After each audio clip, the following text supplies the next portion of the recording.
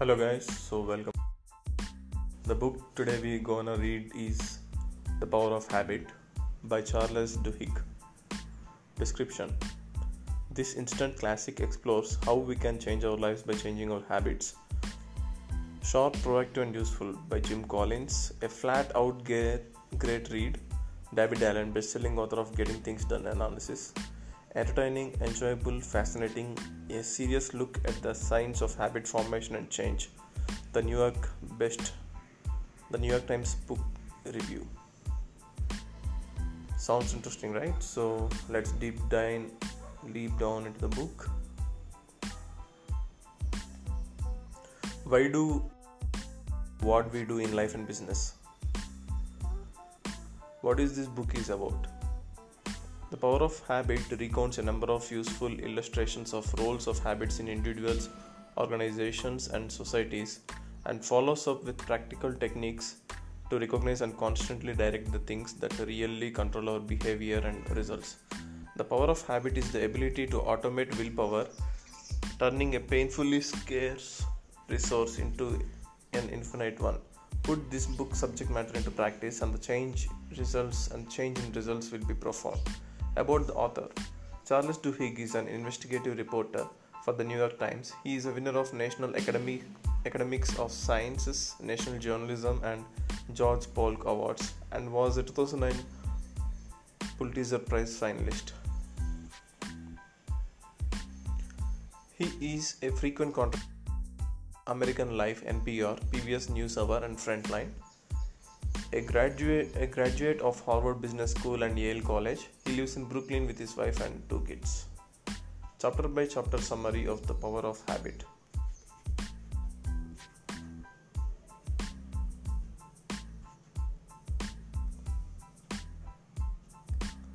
Part 1. The Habits of Individuals. The Habit Loop. How habits work. The book begins with the story of Egwene Paulé, a 71-year-old man who lost the medial temporal lobe of his brain to viral encephalitis. The rest of Egwene's brain remained perfectly intact, and he had no problem remembering anything that occurred prior to 1960, but suffered from total short-term memory loss, unable to retain the knowledge of any new event for more than a minute and constantly repeating his words and actions from a minute before.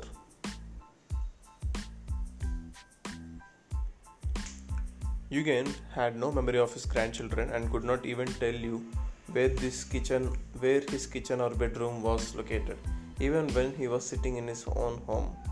However, to make sure Eugene got some exercise, his wife had begun taking him on a walk around the block each day.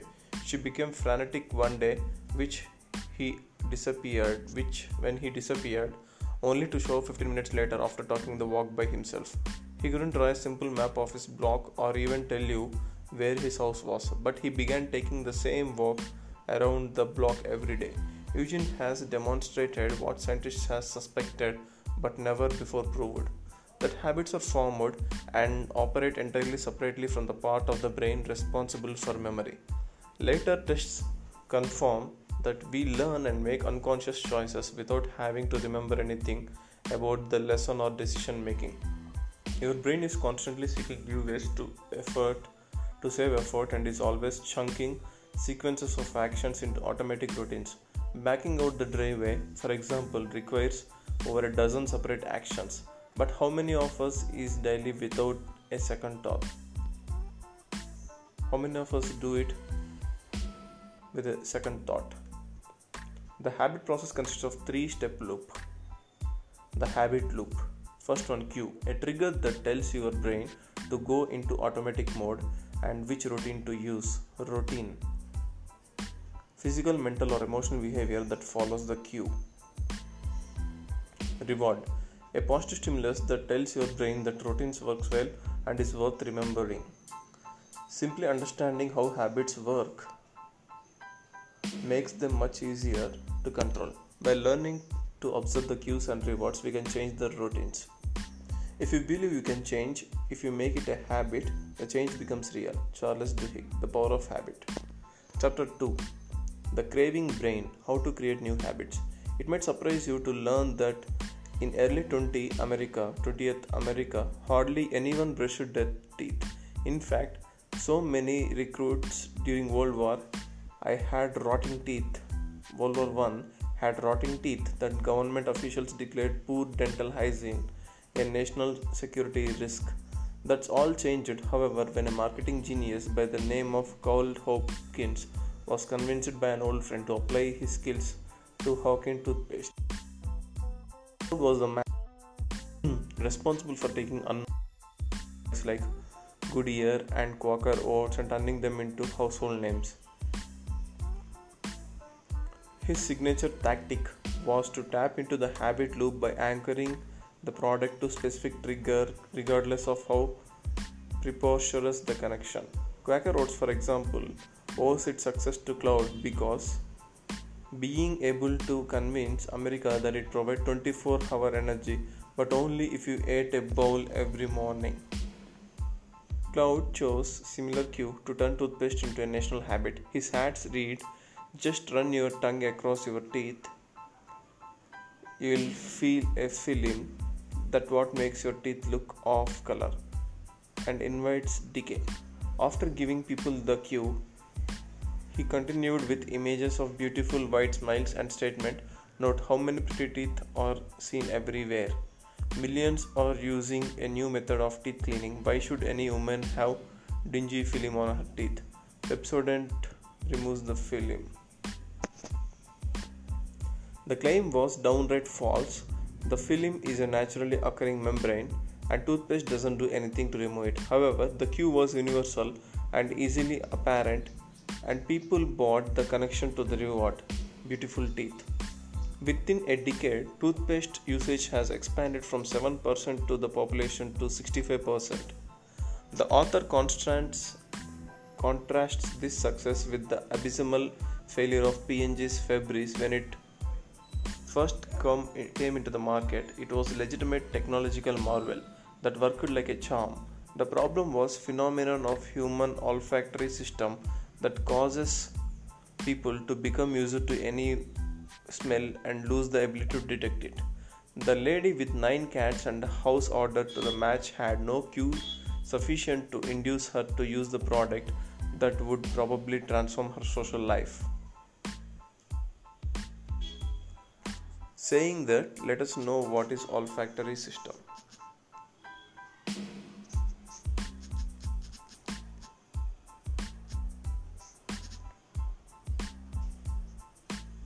Olfactory system is a sensory system used for smelling. Going back, the lady with 9 cats and house order to the match had no sufficient cue to induce her to use the product that would probably transform her social life.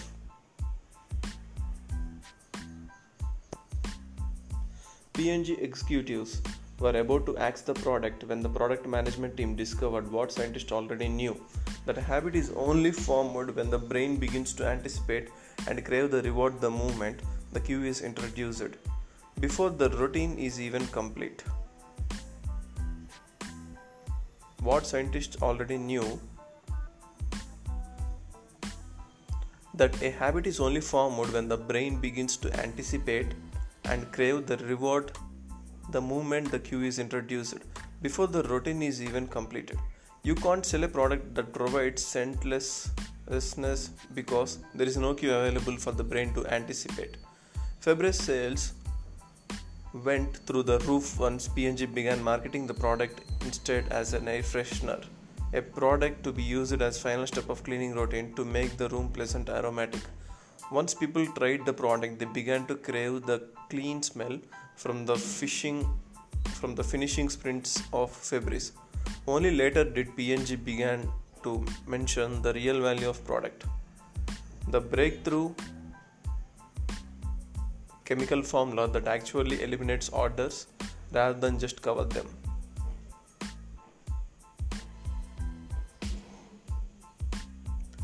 It is here that the authors reveal Claudia Hopkins technically really had little impact on sales of Pepsodent toothpaste.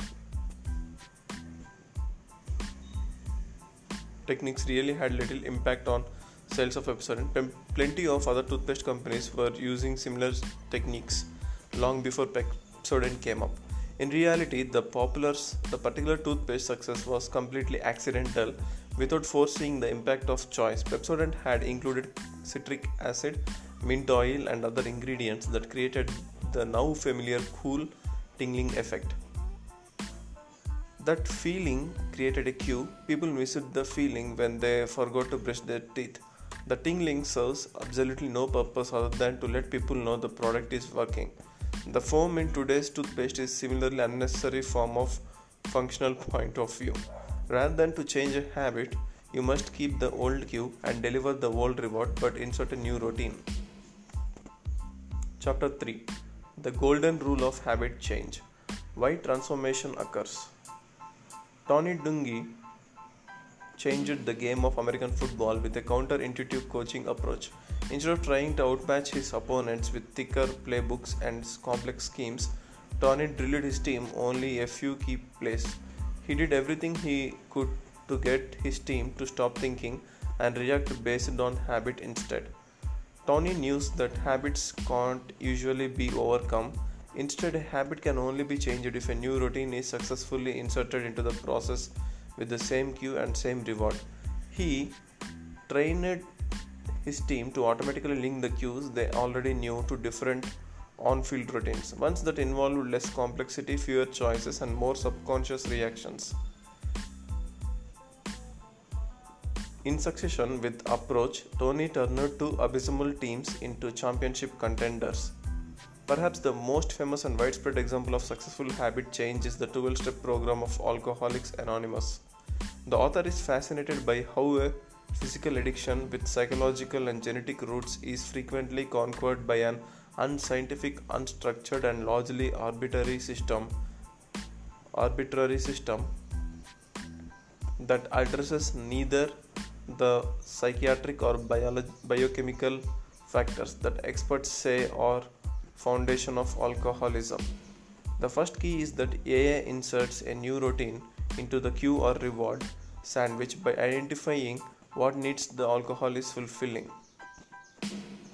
escape, relaxation, companionship, anxiety relief, etc., and providing a similar type of relief through the AA group. However, this alone is sufficient to keep alcoholics and you and I from falling off the wagon when the stress of life boil over.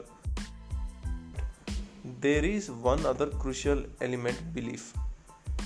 While current scientific knowledge of the mechanisms of belief is severely limited, the fact nevertheless remains: belief is an ingredient and a skill that makes habit change possible and even begins to spill into other areas of life.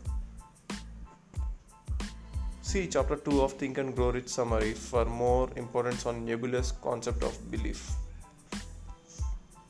Saying that, let us see what is nebulous mean. Nebulous is the form of cloud or haze, vague or ill-defined, and the etymology comes from cloudy. Nebula means cloud, so nebulous is cloudy, vague or ill-defined. Belief in the intervention of high power was a common theme in research into AA success, but other people likewise play a large role. The author quotes Todd Heatherton, one of the authors of 2005 UC Berkeley Brown and NIH study of the power of AA's method. Change occurs among other people. It seems real when we can see it in other people's eyes. The golden rule of habit change: you can't extinguish a bad habit, you can only change it. Change might not be fast, as it isn't always easy, but with time and effort, almost any habit can be reshaped. Part 2: The Habits of Successful Organizations. Chapter 4: Keystone Habits, or the Ballad of Paul O'Neill. Which habits matter most? In October 1987, Paul O'Neill stepped on stage to deliver his first speech to investors as the new CEO of Fortune 500 manufacturer Alcoa. New CEOs usually followed a fairly standard script about costs and profits. the evils of government interference, and promises to implement various business buzzwords. Instead, to his audience's great perplexity, Paul opened with, "I want to talk to you about the worker's safety." He expounded on his goal of making Alcoa a zero-injury workplace before proceeding to point out the fire exits in the room and instruct his audience on their use in case of emergency. More than one audience member questioned his sanity. More than one audience member questioned his sanity. Paul was immensely successful in his stated safety goals. By his retirement 11 years later, Alcoa went from having about an accident a week at each plant to boasting a worker injury rate that was 1/12 the national average. More interestingly, however, Alcoa income had risen 500% and its market capitalization had increased by $27 billion. When O'Neill took the job, Alcoa was criticized for poor quality and slower workforce. His predecessor tried to mandate quality improvements, and result was 15,000 employee strike. Looking back, O'Neill explained, "I knew I had to transform Alcoa, but you can't order people to change. That's not how the brain works. So I decided I was going to start by focusing on one thing. If I could start disrupting the habits around one thing, it could spread throughout the entire company." He used what's called a keystone habit, a habit that causes a chain reaction of habit disruption. During this time as a government employee, Paul had learned to recognize how institutional habits governed processes and suboptimal results. During this time as government employee, Paul had learned to recognize how institutional habits governed processes with suboptimal results. Paul instituted a better habit loop at Alcoa. Whenever there was an injury, the unit president was required to provide Paul with an injury report as well as action plan to ensure that type of injury never happened again within 24 hours routine. The promotion was dependent on compliance with this requirement. For a unit president to meet the 24-hour deadline, he needed to hear about the injury from his VP as soon as it happened. The VP had to be in constant communication with the floor managers. The floor manager had to rely on workers for safety sessions, so they would have VP when he asked for a plan. As these patterns shifted to meet the safety requirements, other aspects of company also began to change. Better safety quickly translated into increased quality and efficiency.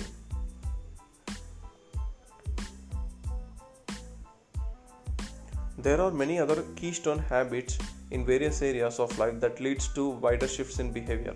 For example, people who begin an exercise habit typically find that they naturally eating better, being more productive at work, and feels less stressed. Typically, people who exercise start eating better and becoming more productive at work.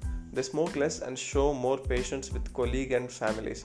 They use their credit card less frequently and say they feel less stressed. Exercise is a keystone habit that triggers widespread change. Charles Duhigg.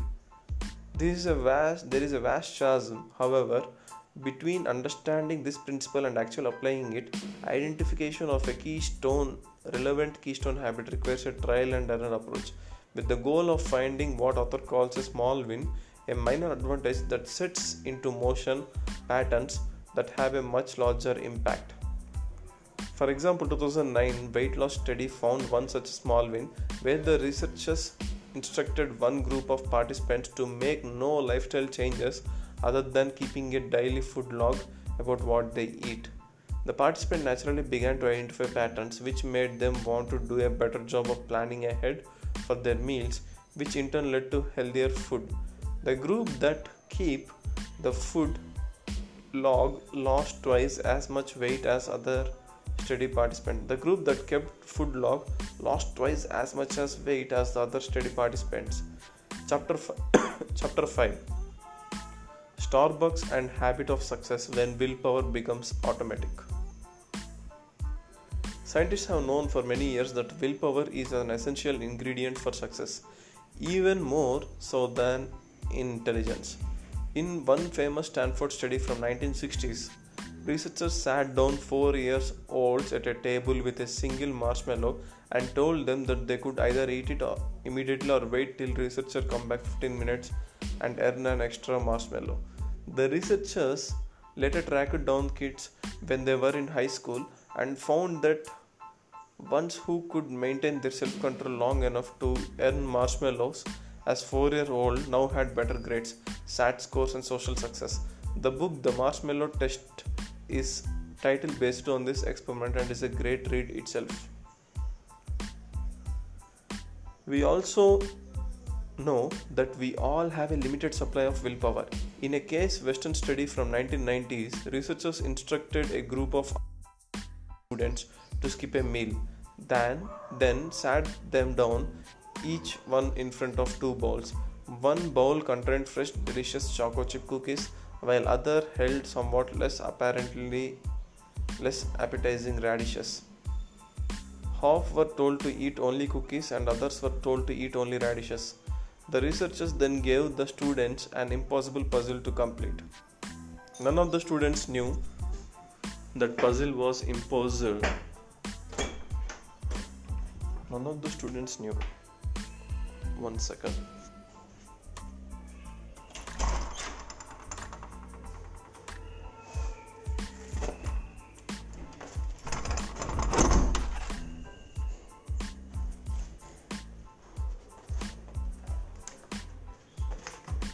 None of the students knew that the puzzle was impossible.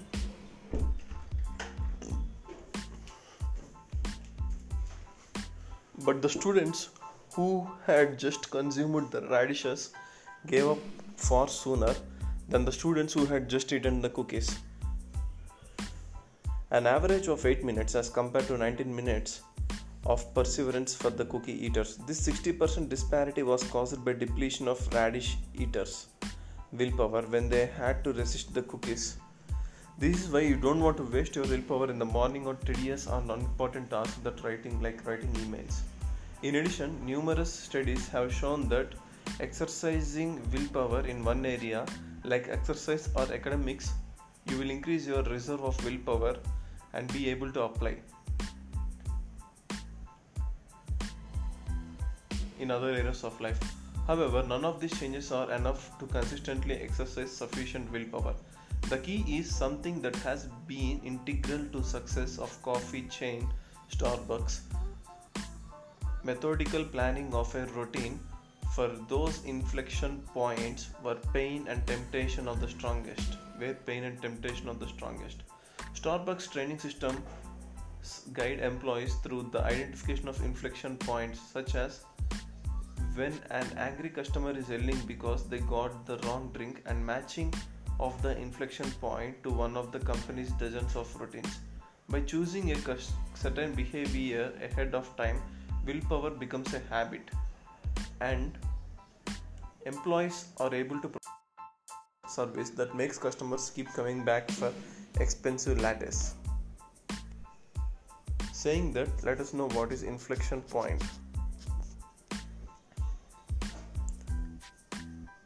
In differential calculus and differential geometry, an inflection point of inflection, flex, is a point of smooth plane curve at which the curvature changes sign.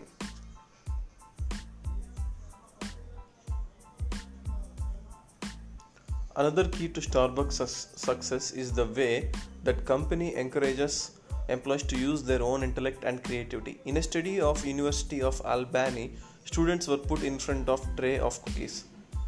The researchers nicely asked half the students not to eat the cookies, explained them the purpose of experiment, and thanked them for contributing their time. The researchers told the other half not to eat cookies without explaining the experiment's purpose or thanking them. In an unrelated standard computerized focus test afterward, the first group significantly outperformed the second.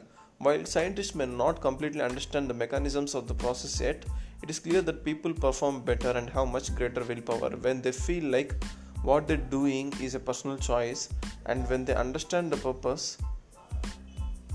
When people are just following orders, willpower becomes much more difficult. Another key to Starbucks success is the way that companies encourage employees to use their own intellect and creativity. In a study at University of Albany, students were put in front of tray of cookies. The researchers nicely asked half of the students not to eat the cookies, explained them the purpose of experiment, and thanked them for contributing their time. The researchers told the other half not to eat cookies without explaining the experiment's purpose or thanking them. In an unrelated standard computerized focused test afterward, the first group significantly outperformed the second.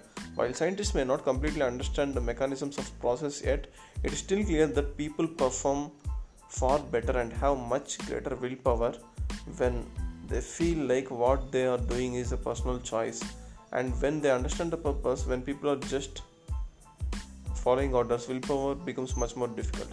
Willpower isn't just a skill, it's a muscle. Like the muscles in your arms or legs, it just gets tired or it works harder as it works harder. So less power left over for other things. Chapter 6 The Power of a Crisis.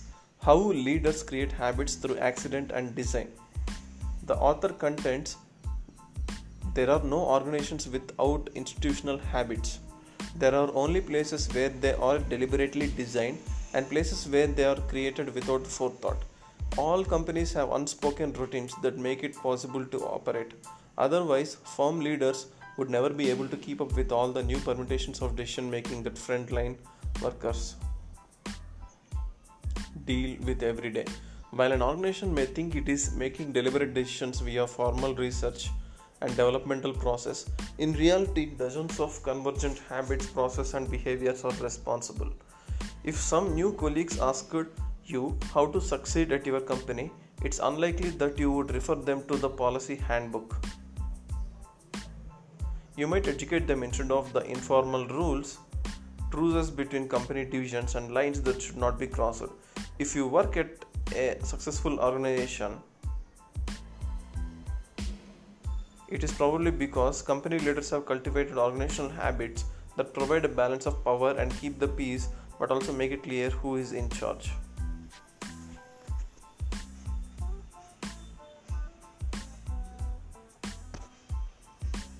Companies are in families, they are battlefields in a civil war.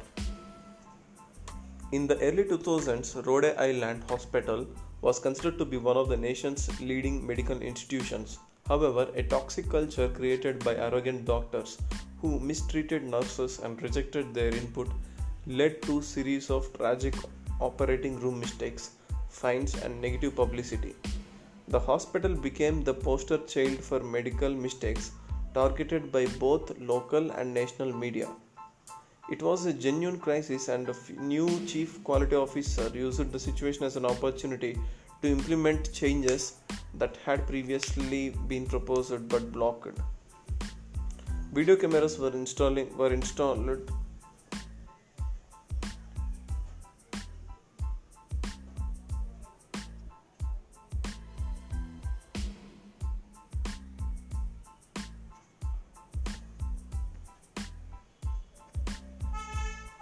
The hospital became the poster child for medical mistakes targeted by both local and national media. Video cameras were installed in operating rooms, checklists were mandated for every surgery, and an anonymous reporting system was implemented. Changes like these, in addition to new training systems that emphasized better teamwork, empowered the nurses to prevent operating mistakes. As a result, the hospital has since earned several prestigious awards for quality of its care. Chapter 7 How Target knows what you want before you do. When companies predict and manipulate habits. As companies have begun to rely more heavily on big data over the past 20 years in order to better predict consumer buying habits, they have realized that most purchasing decisions are made the moment a customer sees a product. Despite a shopper's intentions, habits are often stronger than pre-written grocery lists. From a retailer perspective, however, there is a difficult problem. These habits are unique to each person. If you want to take advantage of this knowledge about how people buy products, you can't use one-size-fits-all sales or marketing techniques. As a solution, companies like Target have been collecting individualized shopping data for past decade or so, using credit, loyalty, rewards, and frequent shopper cards, combined with data that can be easily purchased about your age, martial status, location, ethnicity, so on. Retailers have incredibly detailed picture of who you are, what is going on in your life.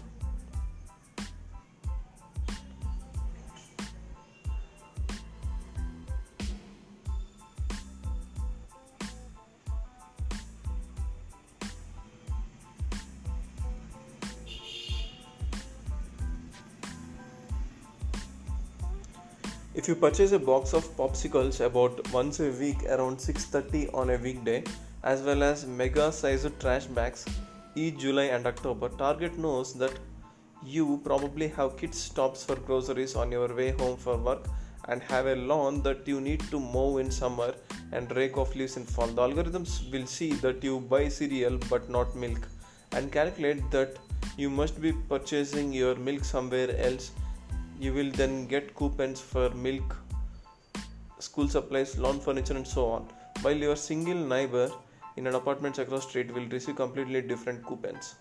Companies that use these advanced data mining techniques also found something else that is absolutely crucial to their marketing success. When people go through major life events, they often change their purchasing habits. As a result, these corporations are extremely interested in identifying when you experience a job change, move, relationship change, or birth of a child, and they are very good at it. Now, when Target deduces that you are pregnant, you will get coupons for diapers and maternity clothes intentionally sandwiched between unrelated ads for lawn mowers and beer. Radio stations today use a similar technique to introduce and popularize new songs. Back when Outkast's tune Hey Ya first aired in a complete flop, music executives loved the song and their algorithms confirmed their intuition. The data gave song one of the highest scores ever. When the song was aired, however, nearly 30 listeners would change the station within 30 seconds.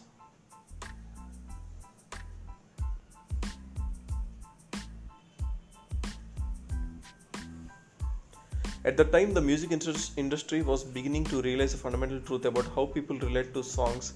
While most people will tell you something different, they care more about familiarity of song than its quality. In early 2000s, male listeners told industry researchers they hated Celine Dion, but whenever radio stations played Celine Dion songs, they stayed tuned. The areas of the brain that processes music naturally hone in on patterns and familiarity. In other words, our musical preferences don't dictate what we listen to, our subconscious habits do. With the industry beginning to realize this fact, Hey Ya was released. Radio stations recognized that the song was probably failing simply because it was unlike other tunes played in the top 20. They began to sandwich the song between two other familiar popular songs, the more bland and unoriginal, the better, cementing Outkast's track as part of already existing habit loop in listeners' minds. Hey Ya went on to win a Grammy, drive 5.5 million album sales, and earn radio station millions. The lesson here is not simply to be suspicious of the industry's manipulation of your habits. Instead, realize that it is a supremely powerful tool to sandwich a new habit you wish to nurture between already existing routines. Small wins are a steady application of small advantage. Charles Duhigg. Part 3.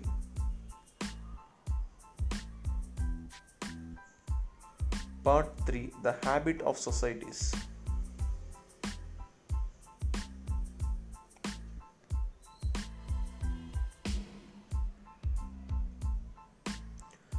Chapter 8. Saddleback Church and the Montgomery bus boycott, how movements happen.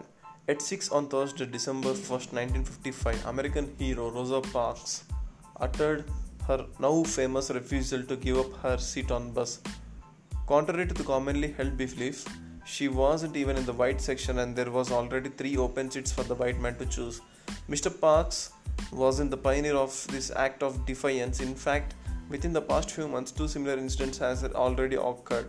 It was Rosa Parks, however, who sparked the civil rights outside crusade And as you might have guessed, it was habits that were responsible.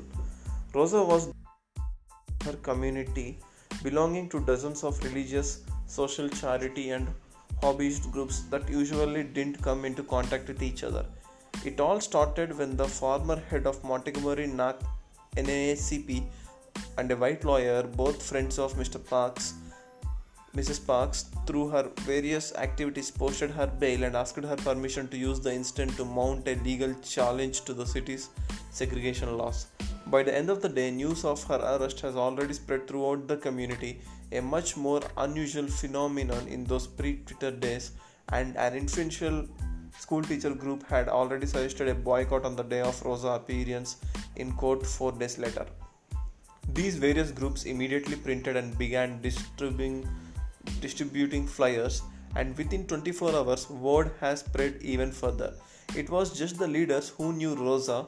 Hundreds of individual group members considered her a friend, people who only months before patiently endured the gross indignities of hideously racial legal system and largely ignored similar injustice heaped upon strangers, now responded to call in Mrs. Park's defense. It wasn't that civil rights hero had thousands of close friends. She simply had what sociologists call weaknesses. As Malcolm Gladwell discusses the tipping point, weak ties are more important in many ways than close friends. For example, they tend to be more value in connecting us to jobs because they connect us to groups and information than we otherwise wouldn't know. Our close friends usually run in same groups we do, so they unlikely to be able to connect us much more outside of our own sphere. In the cause of Montgomery bus boycott, weak ties were more powerful because they created pressure. Most people won't jump to a seriously inconvenience themselves for a loose acquaintance.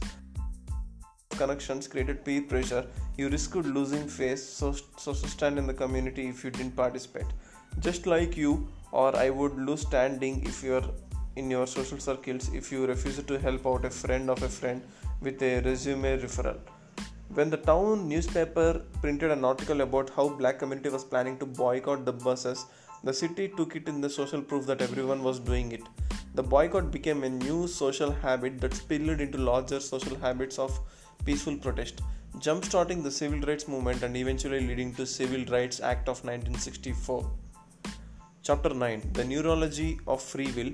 Are we responsible for our habits? In 2010, a cognitive neuroscience researcher discovery.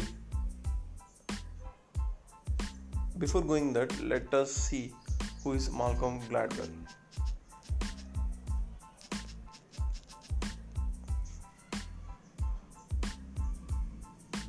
Malcolm Gladwell is an English-born Canadian journalist.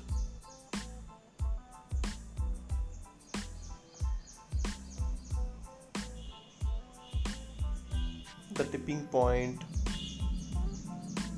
and Talking to Strangers, many other books were written by him. The Chapter 9, Chapter 9, The Neurology of Free Will. Are we responsible for our habits? In 2010, a cognitive neuroscience researcher discovered something fascinating when he used an MRI machine to compare the brains of pathological gamblers against the merely social gamblers. When they watched slots roll on a video screen, there was some difference in how excited the pathologic gamblers' brains were when winning the match displayed. More interestingly, however, the social gamblers correctly registered the near misses as losses, while pathological gamblers registered them as wins. There is a crucial difference in the habit loop. After the cue of near miss, the pathological gambler's mind provides a reward, creating a habit loop that leads to more gambling. The same cue in social leads to reward when he or she stops gambling and escapes the loss of money. The subtle difference in habit loop is responsible for the gambling industry profitability and ruining of countless lives. The author questions the morality of holding pathological gamblers responsible for their actions but comes to the conclusion that no matter how strong a habit is, As long as you are aware the habit exists, you have the ability to decide to change it. He recounts a story told by author David Foster Wallace. There are these two young fish swimming along, and they happen to meet an older fish swimming the other way, who nods at them and says, "Morning, boys. How's the water?" The young fish swim on for a bit before one finally asks the other what water is. Like the fish, many of us live our life swimming through a world permeated with habits without even realizing it.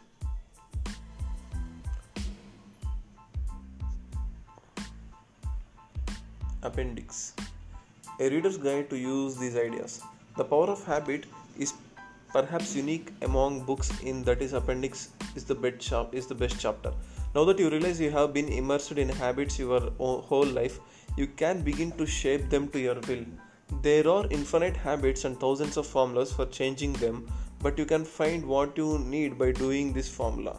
Identify the routine. By following this formula, identify the routine. Though it's not always obvious, the easiest part is usually identifying the behavior you want to change. 2. Experiment with rewards.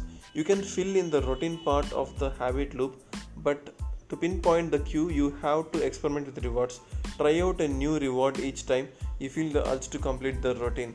For example, if you find yourself eating junk food every afternoon, try eating an apple instead, or drinking some coffee, or chatting with a friend for a few minutes. Then set a 15-minute timer, and when it goes off, ask yourself, are you still feeling some urge? If you are, you haven't yet identified the cue. Keep experimenting and you will eventually figure out if you were actually hungry, in which case the apple would work. If you were tired, in which case the coffee should help, or if you just need a break, which your friend should provide. Isolate the cue. Once you have determined the reward that satisfies the cue, there is still work to be done to understand exactly what the cue is.